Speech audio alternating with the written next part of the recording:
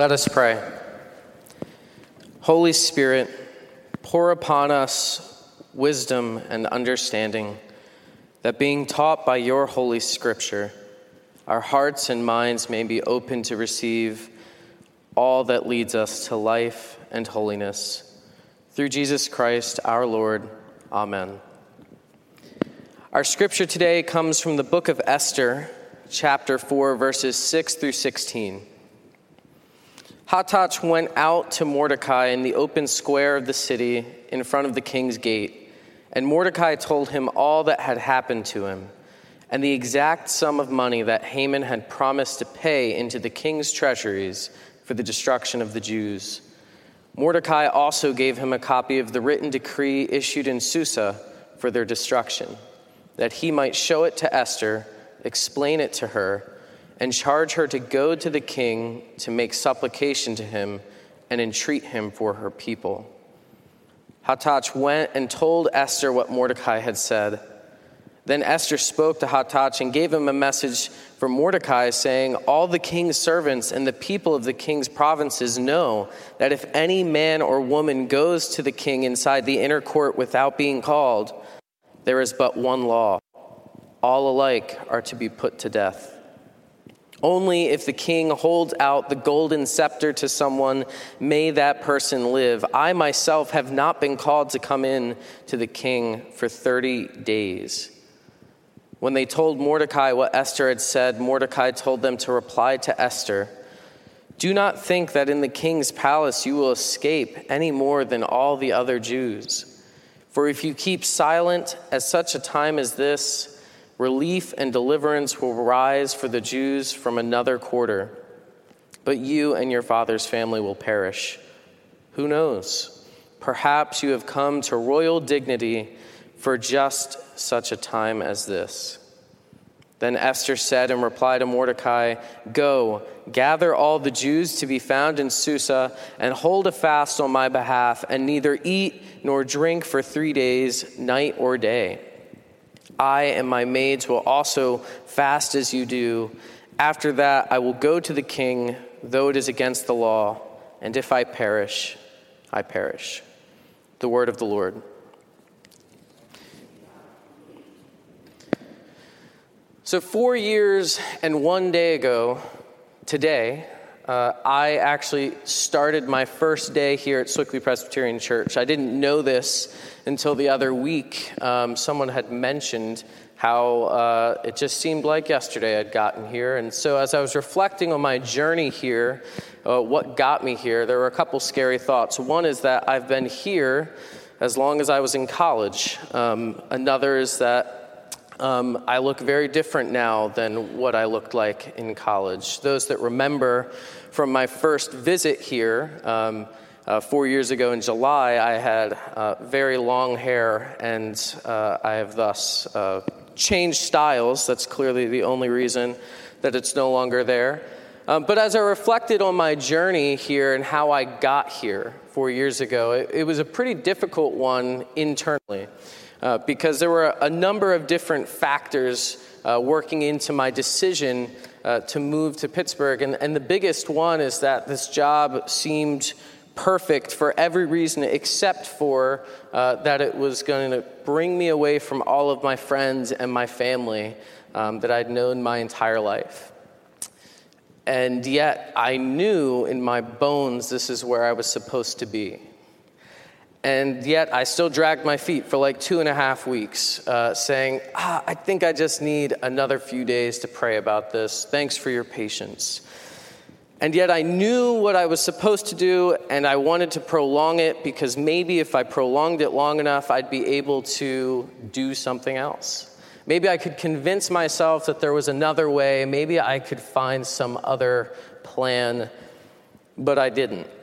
And so after a few sleepless nights, I finally decided to come, and I moved out here with my dad. It was a pretty funny trip for a number of reasons. I'm happy to tell those stories later. But the journey here was not one that I wanted to take, and yet I knew it was the journey I had to take. I knew what I was called to do, and I knew I didn't want to do it. And so I felt my own story reverberating through Scripture about these different prophets, these different disciples that knew the right thing to prolong their decision not to do it as long as possible. And so when I think about Scripture, I'm always amazed by the way that history repeats itself. And you'd think after having Scripture for as long as we have, we would have learned a thing or two. But as I look through the grand story of how Scripture unfolds, and particularly for Israel, in the Old Testament, there are all kinds of things that are happening all the time. So Israel went from this tiny little nation to this great nation with kings that united them for a whopping 3 kings until they decided they had so many differences that they just couldn't be united anymore, and they split into north and south. The 2 tribes, 12-2. And the north was conquered.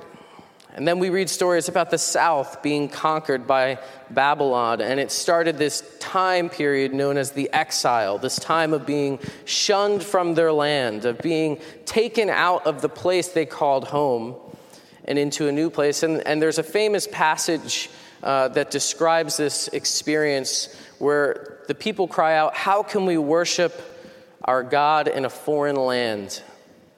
Because Israel believed that God was somehow geographic. It was very common to peoples of that time that they believed that the might and power of their God was demonstrated by their ability to win wars. And so if you won wars, then your God was right. And if you lost them, well, your God was not the best.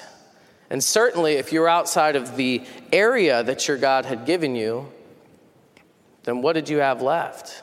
Israel had a temple. They had the promised land, and they were taken from it by Babylon. But beyond Babylon, Babylon didn't just go on ruling forever. They also lost. And so our story today in Scripture picks up with Persia being in charge, and Persia inheriting the Jews. And we read about this Persian king in the story of Esther. It's a fascinating book. And the Persian king is going, and he's throwing a banquet, and he ends up divorcing his wife. And after a few other dominoes fall, he chooses Esther, this Jewish woman, to be his wife. But he doesn't know she's a Jew. That's the twist. And so as his advisor Haman creates this decree to tell people to bow down and worship and pay homage to the king, Esther's uncle Mordecai refuses to do so. And he knows what the consequences are for refusing to worship and pay homage to a king, and yet he chooses to do it anyways. The interesting thing here is that there's no plan for the Jews after they had been captured. You know, we have Scripture here. We have 66 books of Scripture that we read through and we study and we meditate upon, and they did not pass around the Bible the way we do today. They were trying to figure out what is life supposed to be in a foreign land when they think that their God has lost his power. What do we do next? And I think we all know what that experience is like, right? We all know what it's like to have a set of plans in place, our 5-year plan, our 5-minute plan. Where are we going to eat lunch today? Everything is great in life if it all goes according to plan. Especially, you could even plan for their plan, but only for short periods of time. But the moment that something has come into life that throws a wrench in your plans, it's chaos. Any new job you get, any new relationship you begin, any new place that you live, it's uncomfortable for a time, but eventually we find our rhythms and we find what's comfortable and we get used to it. We look forward to it until the plan has gone awry. What then? What do we do when we don't know what we're supposed to do? And for Esther and Mordecai, there was no extra 10 commandments in case you got conquered by Persia and Babylon. They're trying to worship God in a foreign land, and they don't know what comes next. But when Mordecai was told to bow down and pay homage to the king, he was pretty sure that wasn't on the agenda. And so he refused. And that brings us to our story today. Mordecai heard of the decree from Haman. He had convinced the king that these Jews were an unruly people. They have their own laws. They don't listen to us. So we need to get rid of them. They're a threat to your authority. They're a threat to your power. And so we need to get rid of the Jews. The king agreed, and Haman sent out the decree. And so our text today picks up where Mordecai is pleading with Esther to please go in. Our last resort is for you to use your position to speak with the king. An important note, again, that's mentioned in the text is that for Esther to go into the king's inner court and speak to him without being beckoned in is a crime punishable by death. And yet that was the only option for survival. So Esther really had two positions. One, be the most powerful woman in this kingdom, live a life of luxury and comfort, or put her life at risk for a last resort plan that probably wasn't going to yield the results she was hoping for. And of course, we know what the right answer is here, right? It's a pretty simple story structure. This big idea or that big idea. And Esther, spoiler alert, she does choose to go in, and the king hears her plea. It's a great story, so please go read it. But today I want to focus on Esther's resolve. That as she was confronted with the opportunity to do what is easy and to do what is right, when she didn't know what she was supposed to do, she did not choose the easy route. And thus comes her famous line, her character-defining phrase, "If I perish, I perish." And when we look at Scripture, when we look at the stories that are going on and on from character to character and book to book, there's this resolve to do what is right as opposed to what is easy. So doing research on such a text, there was a film that came out last fall. You may have heard of it. It's called Frozen 2. And I had heard a lot of good things about this film. I had heard it was just a masterpiece. And so for pure research purposes, I decided to go to the Tull Family Theater and just really take some notes. I needed to know. It was a pretty, I don't get embarrassed too easily, but I was embarrassed that evening. It was a Friday night, go to the Tull alone, and the guy goes, "Oh yeah, Knives Out is on your left." And I was like, "I'm not here for Knives Out."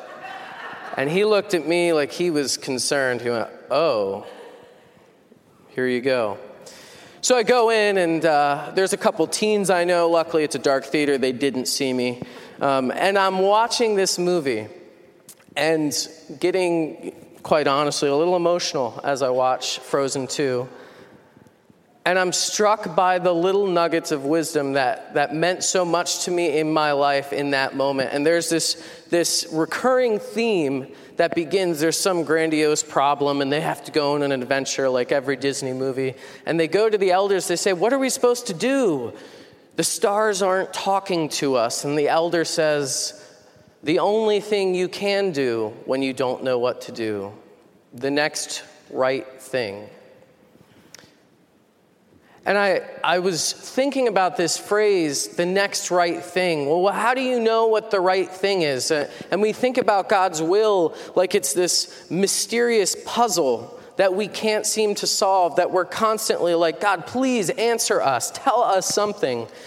And we think about the big ideas, like what job will I take? Am I moving to Pittsburgh away from friends and family? What person should we be in this friend group with? Which college should I choose? Which major will I choose? If I don't make the right decision today, my whole life's ruined. We can get dramatic when we get in our own heads for too long, or I can, at least. But if we were to reframe the way we thought about God's will, into not these big pictures and big ideas, but rather, what is God's will for you right now? What is the next right thing to do today? Because we think about the big things, and we don't want to bother God with these small things, but the reality is these small things become the big things. They shape the way that we understand what comes next. And it's because Mordecai and Esther had internalized what they knew to be true throughout generations, despite being in a foreign land, that when there was no playbook, there was no new passage of Scripture to encourage them, there was no plan, they knew that they just had to do the next right thing. I wonder what our church would look like, both literally and globally, if we all chose to do what we knew was right and not what was easy. Because there are all kinds of morals we have in life that are great on paper. They're great to tell our friends about until we have to practice them. Feed the poor, unless you were going to use that cash for something else. Love your neighbor as yourself, unless they keep talking politics. Love your enemies and pray for those that persecute you, unless they're really bad, in which case hate is on the table. We have all kinds of verses that we memorize. We have all kinds of morals we claim to hold to, except for when we don't want to.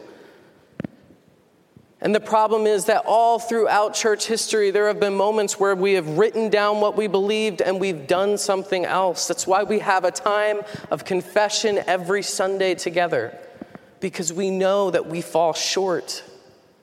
But what would happen if we did what we knew was the next right thing? When we look at the story of Esther, there's so much more going on than simply, is she going to live a life of luxury or is she going to go have a hard conversation? She put her life on the line. She let her morals catch up to her actions. And there was no longer a question of do you believe something or do you live it out? The rubber met the road. But again, life is not typically about those big decisions. There are all kinds of smaller ones where we will have hard conversations and we have to decide what is the right thing to do here. The most beautiful part of the book of Esther to me is not the hard decision. It's not the comical twist in how the story unfolds. It's that out of all of the books in Scripture, Esther is the only book in our Bible that does not mention God once. This created historical debates. Should we include this writing in our scriptures, holy scriptures, God's word, if it doesn't speak about our God? Obviously, we have it, and we've read it.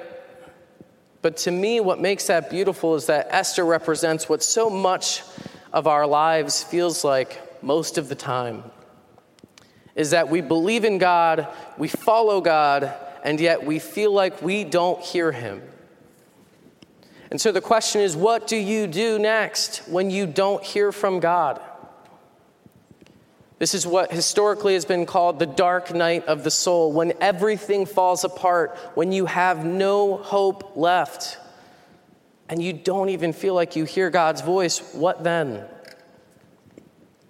For Esther and Mordecai, they had one more plan, and that was to do the next right thing. And I think in our own lives, as we navigate through uncharted territories, whether it's a virus or a failed relationship, whether it's a job that you lost or financial hardships, whether it's a friendship you thought would be there forever and it's gone, or it's just mental health deteriorating. When we feel like there's no hope left, what do you do next? I would love to believe that I was able to embody the resolve that Esther and Mordecai showed in this story, but honestly, oftentimes that is not the case. We fall short. We know the right thing to do, the right thing to say. We know that we haven't been praying. We know that we haven't been caring for those that need it most. We know that we are justifying our excuses not to be the hands and feet of Jesus Christ around us.